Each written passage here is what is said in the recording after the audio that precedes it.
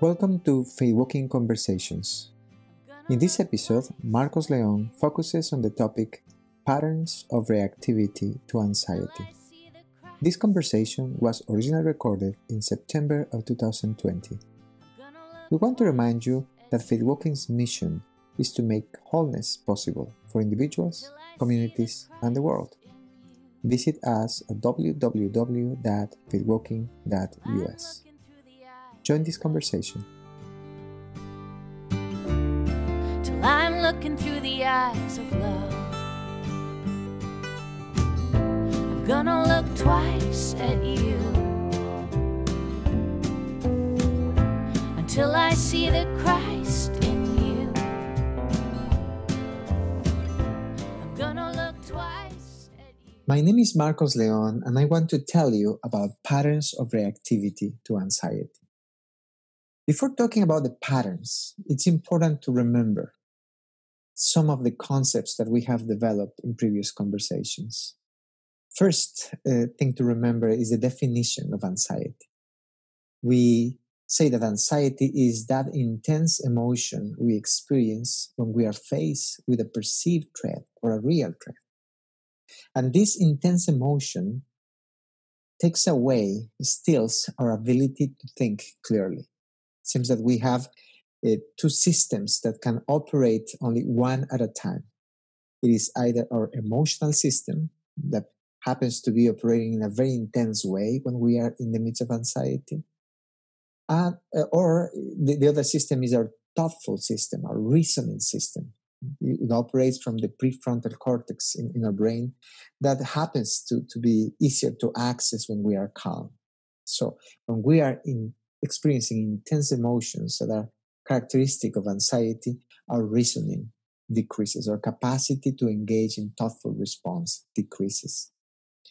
It's important to remember too that anxiety is contagious and cumulative. And what we mean is that when you enter in a room and there are a group of people who are experiencing anxiety for one reason or another, you don't need anybody to tell you what's going on. You actually can feel and perceive the anxiety in the system, the emotional temperature of the room. And what happens is your anxiety gets triggered. And usually your anxiety joins the anxiety of the group. And this might not be very helpful, especially when behaviors are not helpful in the midst of conflict and in the midst of anxious situations.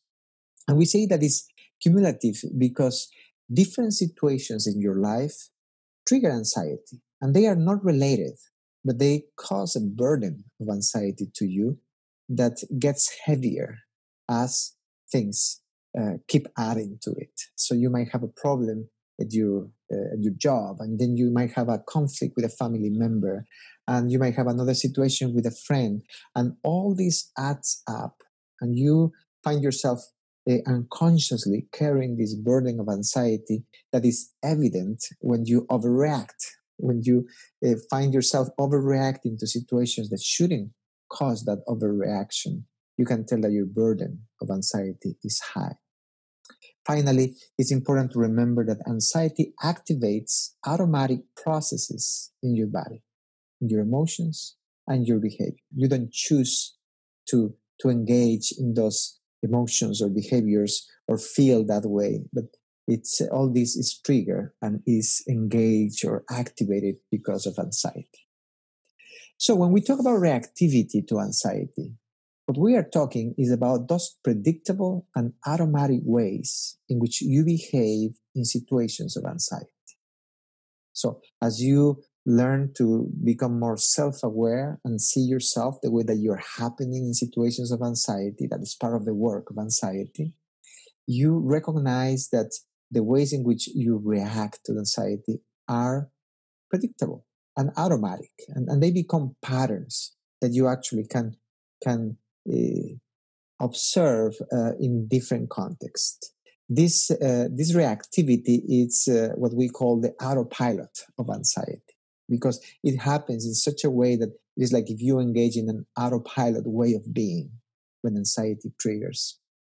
Is reflected, your reactivity is reflected in behaviors, in emotions, and in understanding or a way of seeing and understanding the world or the people that are causing anxiety, usually you can see and track patterns of thought or patterns of emotions, the emotions that you are feeling, or patterns of behavior. And we're going to talk about those patterns in a minute.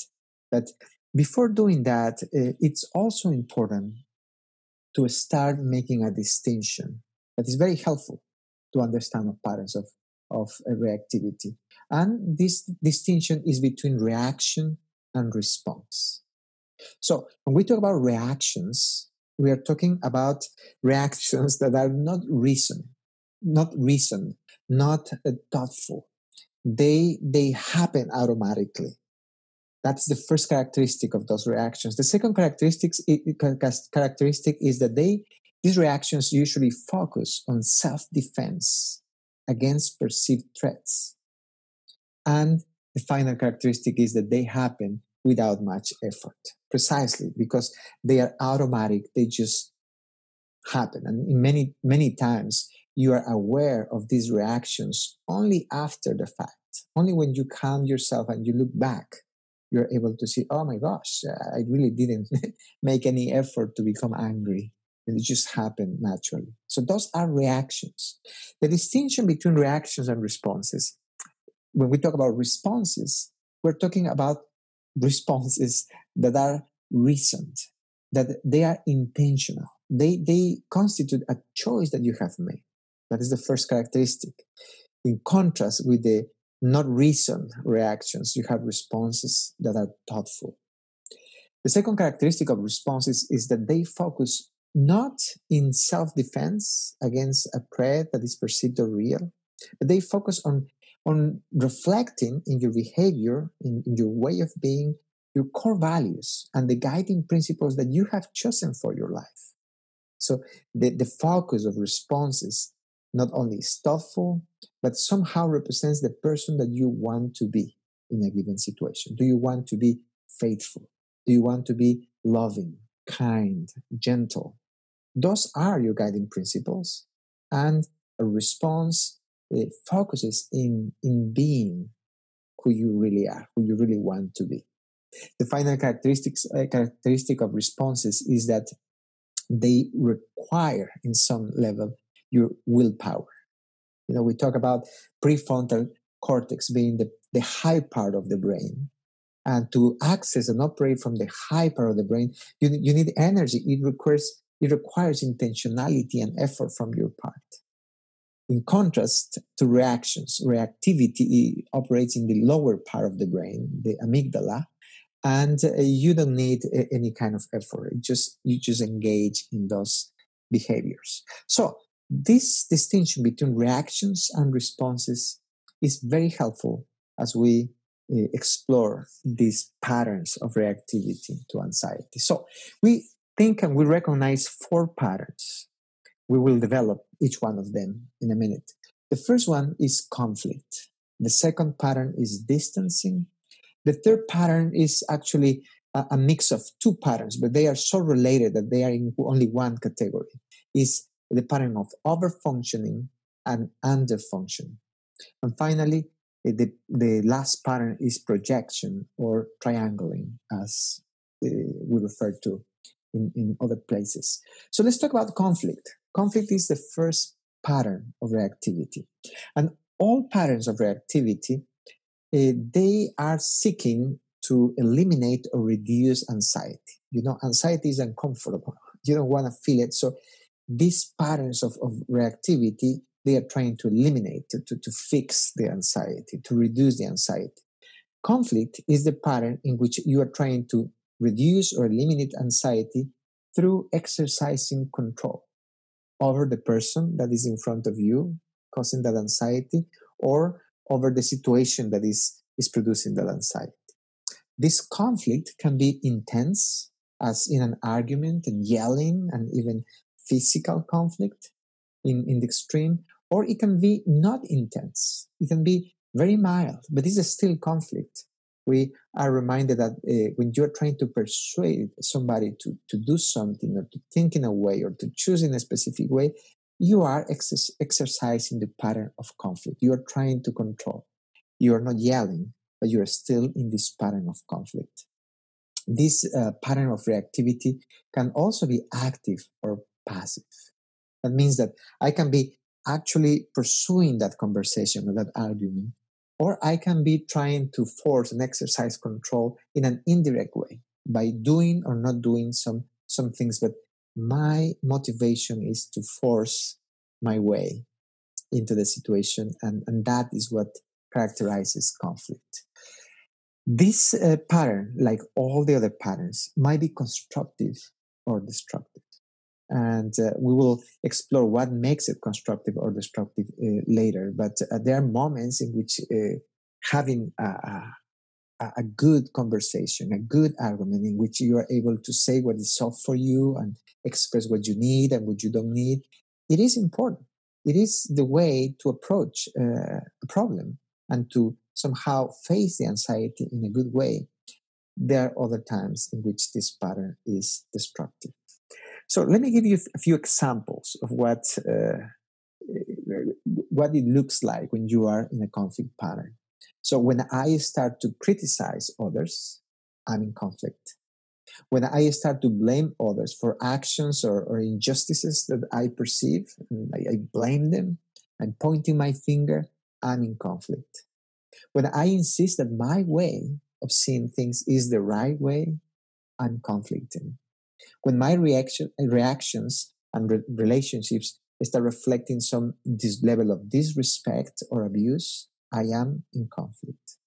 When my tendency is to argue, to debate, or to fight, the pattern that I'm showing or acting is conflict. So that's conflict. Distancing. This is also a pattern that is trying to eliminate and reduce anxiety, but the strategy of this pattern is different. It's not through conflict. It is actually through distance. So this distancing might be obvious. I might actually intentionally even say, I'm done with this, or it might be concealed, it might be kind of hidden. I'm asked, somebody asked me, how are you? And I say, I'm okay. But internally, I am distancing. I'm not okay. And I just don't say it. This pattern might be, or this distancing might be physical, and actually might leave the room, I might leave the conversation or the house, or might be emotional. I might stay in there, but emotionally distant. I'm here, but I am not here. As with conflict, distancing might be constructive in some places or in some moments when you need some clarity to center yourself before having a conversation that is more helpful, or it might be destructive. It's interesting to think and to remember that the ultimate distancing is suicide. The ultimate cutting off people is cutting off my own life. And that is obviously an extreme case. Some examples of this pattern in motion. So when I create extended periods of no communication with somebody, I'm distancing, obviously. And usually that happens because there is some anxiety that is triggered in the midst of our relationship. When I work too hard, I'm distancing. So work addiction, in a way, might be a form of distancing myself from the problem that I'm not wanting to face at home, with my kids, with my wife. I'm distancing and using work as the tool or the excuse to distance. Same thing with different focus on hobbies or activities. When the motivation of that is actually distancing from the real problem, there are patterns of distancing. When I have a tendency to stay quiet, I notice that I stay quiet in conversations that generate anxiety. I don't say what I think. I don't say what is soft for me. I am distancing too. The next pattern, remember, this is a combination of two patterns, over-functioning and under-functioning. And it's important to remember that always when there is an over-functioner, is because there is an under-functioner in the same place. It's kind of a symbiotic relationship. Let's talk about over-functioning. This pattern also tries to eliminate or reduce anxiety by appeasing the situation, by taking responsibilities that are not mine to take. So when I start doing or becoming responsible for things that are not mine to be responsible, I am overfunctioning. So this might be direct or indirect. I might actually say, I'll do it, right? But I'm saying that just to fix the anxiety. I don't do it because any other higher motivation, but just to fix the problem, to get over the problem, I'm overfunctioning. Or it might be indirect. I don't say anything, right? I just start doing it. That is the same pattern. It might be also active or emotional. And what I mean active, it might be specifically about a task. Okay, I'm going to take care of that. Or it might be emotional. I start taking care of people, being responsible for people that are not my responsibility, being responsible for emotions in other people that I cannot be responsible for. So that is overfunction. And remember, there are times with choosing to do something for somebody else might be a reflection of love and a good way to go. But there are other times when I am doing that just because I want to fix the anxiety and keep peace and appease the relationship. Usually that is a non-constructive way to use this pattern of reactivity. So examples of overfunctioning.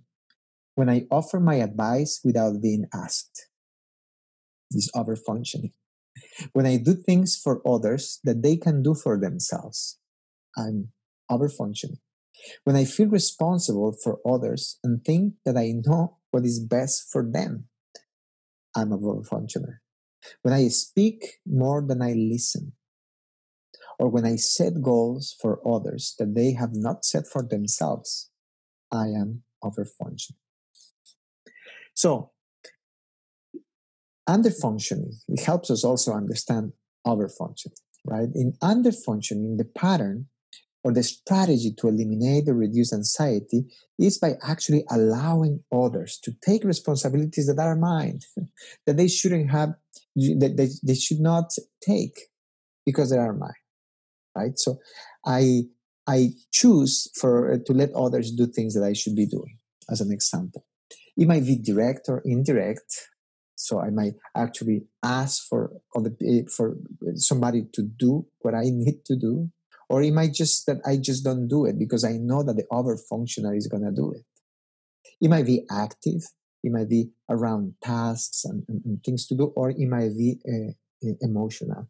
I'm not going to even take care of that.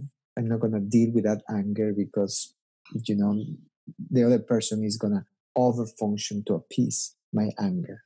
So those are examples. It might be constructive or destructive. It might be a moment when I need help and I can let somebody do something for me. It might be in the context of a loving intention, or it might be destructive when I am just constantly letting people do things that I should be doing. So, examples.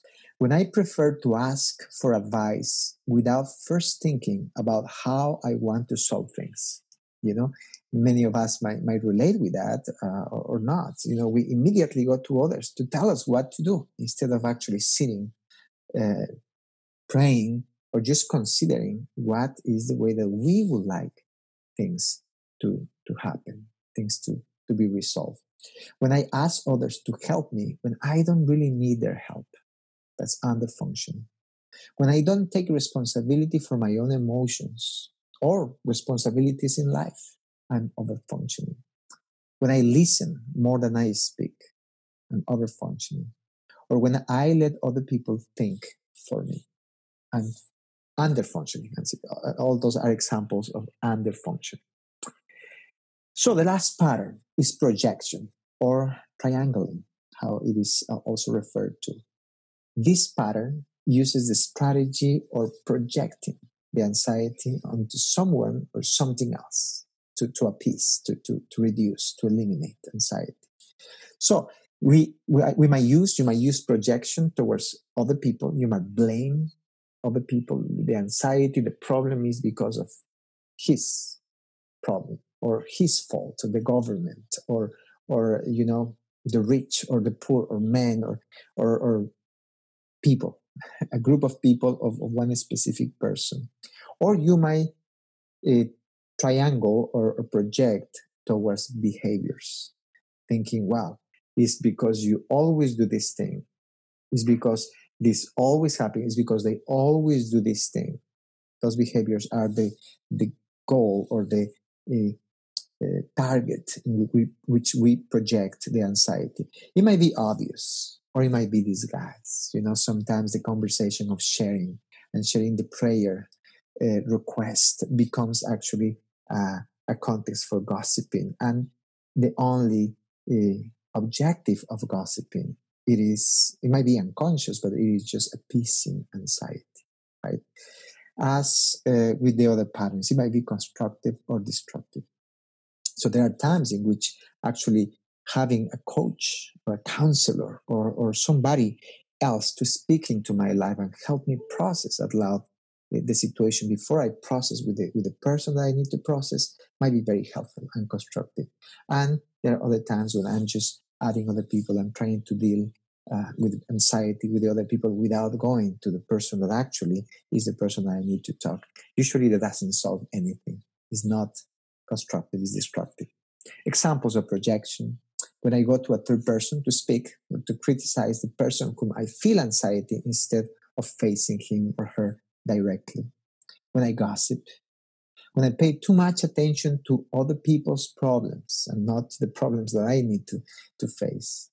When I speak more about other people than about myself. Those are examples in which projection can be what is going on. So, those are the patterns. Now, there are a few things to consider as you seek to understand your own patterns.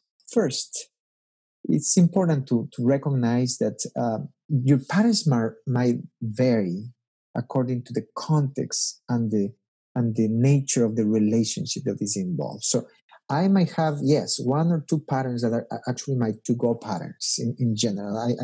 I might see myself as an over-functioner and a distancer. Right? That is usually what I do by default, if you want, with my anxiety. But then I noticed that I have a specific pattern with my wife. It might be conflict, right? Anxiety gets triggered and I find myself conflicting with her or with my kids. But I have a different pattern with my boss or with my coworkers. It might be that with my coworkers I distance or I underfunction. So the thing is, even though the context and nature of relationships are going to show us different patterns, it is very predictable to see the patterns in this context and this nature of relationships. So the work of self-awareness is important.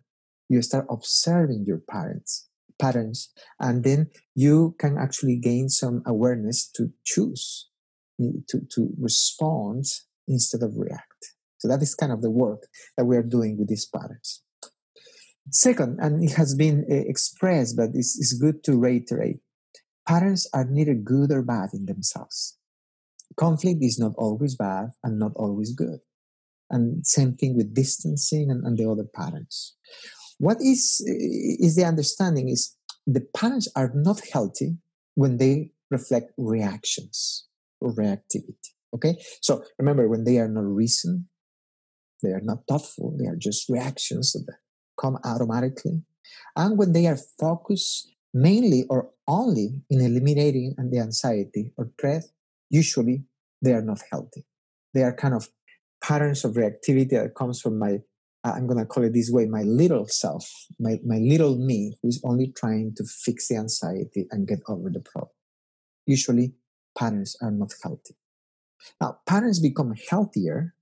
They are healthy. Conflict becomes the way to go for a distancer in a way, to have a conversation, to face the conversation, or a distance, a time of clarity, a time of prayer, a time of considering possibilities before I first face the conversation. So patterns become healthy when they reflect responses, right?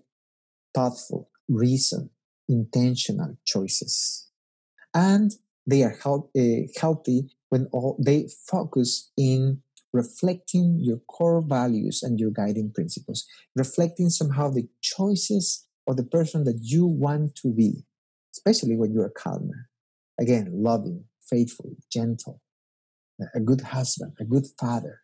So in those cases, I might choose conflict, I might choose distancing, but they come from a motivation that is very different than reactivity. And that is the work. So our goal in understanding our patterns of reactivity is actually gaining the awareness of what is what we're doing. So with practice, we can move reactivity towards response, automatic towards intentional, not reason towards reason. And that is the work that we are trying to do. So let me talk about a brief reflection around this idea of the patterns. I have chosen a passage that is probably very known and very familiar for us. It's the passage of Peter denying Jesus when Jesus was already in the hands of the Roman authorities. And you know the passage. I'm going to read a few verses just to remember what we see happening here. So in Luke 22, Luke tells the story this way. Then a servant girl, seeing him, Peter, as he sat in the light and looking closely at him, said, "This man also was with him, with Jesus." But he denied, saying, "Woman, I do not." And a little later, someone else saw him and said, "You also are one of them." But Peter said, "Man, I am not." And after an interval of about 1 hour, still another insisted, saying, "Certainly, this man also was with him, Jesus, for he too is a Galilean." But Peter said, "Man, I do not know what you are talking about." And immediately, while he was still speaking, the rooster crowed. And the Lord turned and looked at Peter. And Peter remembered the saying of the Lord, how he said to him before the rooster crows, "Today you will deny me 3 times." And Peter went out and wept Peter.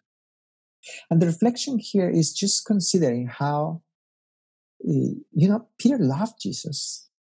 Peter really left many things to follow Jesus. Peter was trying to defend Jesus. Peter actually walked a few steps on water when Jesus called him.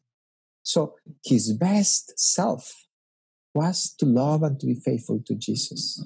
But in the moment of anxiety, in the moment of a threat, in the moment of the danger of being accused and being punished and suffer with Jesus, anxiety took over the best self of Peter and in a way made him respond from his little self, a Peter who was hiding, a Peter who was denying the person that he loved. So that's what anxiety does to us. Now, the story doesn't end there, and you know that there was redemption for Peter, and there was many ways in which Peter had a chance right after, the Holy Spirit came right after. In the book of Acts, we see how Peter becomes a very articulate voice that affirms this faithfulness for Jesus. Even his death, in traditional story of the church, we know that Peter died and he suffered. He was not afraid at the end to suffer for Jesus. But you see, that happened usually after this understanding of what can happen to us because of anxiety. So that is a good reflection for us to choose our best self, to be reflective in our responses instead of just reacting to anxiety in an automatic way. So this is the practice that I encourage you to engage in as you consider this idea of the patterns. First, prepare yourself. Set aside 30 minutes to meditate, to pray, to center your heart in the presence of God. Start by taking 2 or 3 deep breaths. Be silent for 2 or 3 minutes. Allow your heart to be ready to connect with God. Then reflect. Reflect on a recent occasion when you experienced anxiety and wonder and consider what patterns of reactivity to anxiety can you recognize in yourself? Conflicting, distancing, projecting. Remember, there's no judgment and condemnation. This is about learning. Consider what was the impact of that reactivity in your life, in your relationships, people that were close to you, that you love, that love you. And consider how would you have responded in the same circumstances if instead of anxiety or despite of anxiety, you will have chosen your guiding principles, your core values, the person that you really wanted to be. Present your reflections to God and ask Him to help you see and overcome this anxiety. Be humble, be honest, be courageous and full of faith, knowing that God is inviting us to overcome this. He tells us, do not be afraid. Finally, I encourage you to share what you're learning. Articulate your learning by expressing that in conversation with somebody that you love and that you trust. Share. What are you learning about the patterns of reactivity to anxiety?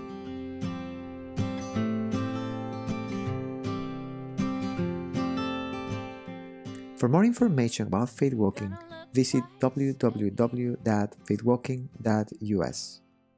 We want to remind you that faith walking exists because of your financial support. Please consider giving at faithwalking.us/donate. Thank you for listening. Until I see the Christ in you, till I'm looking through the eyes of love, till I'm looking through the eyes of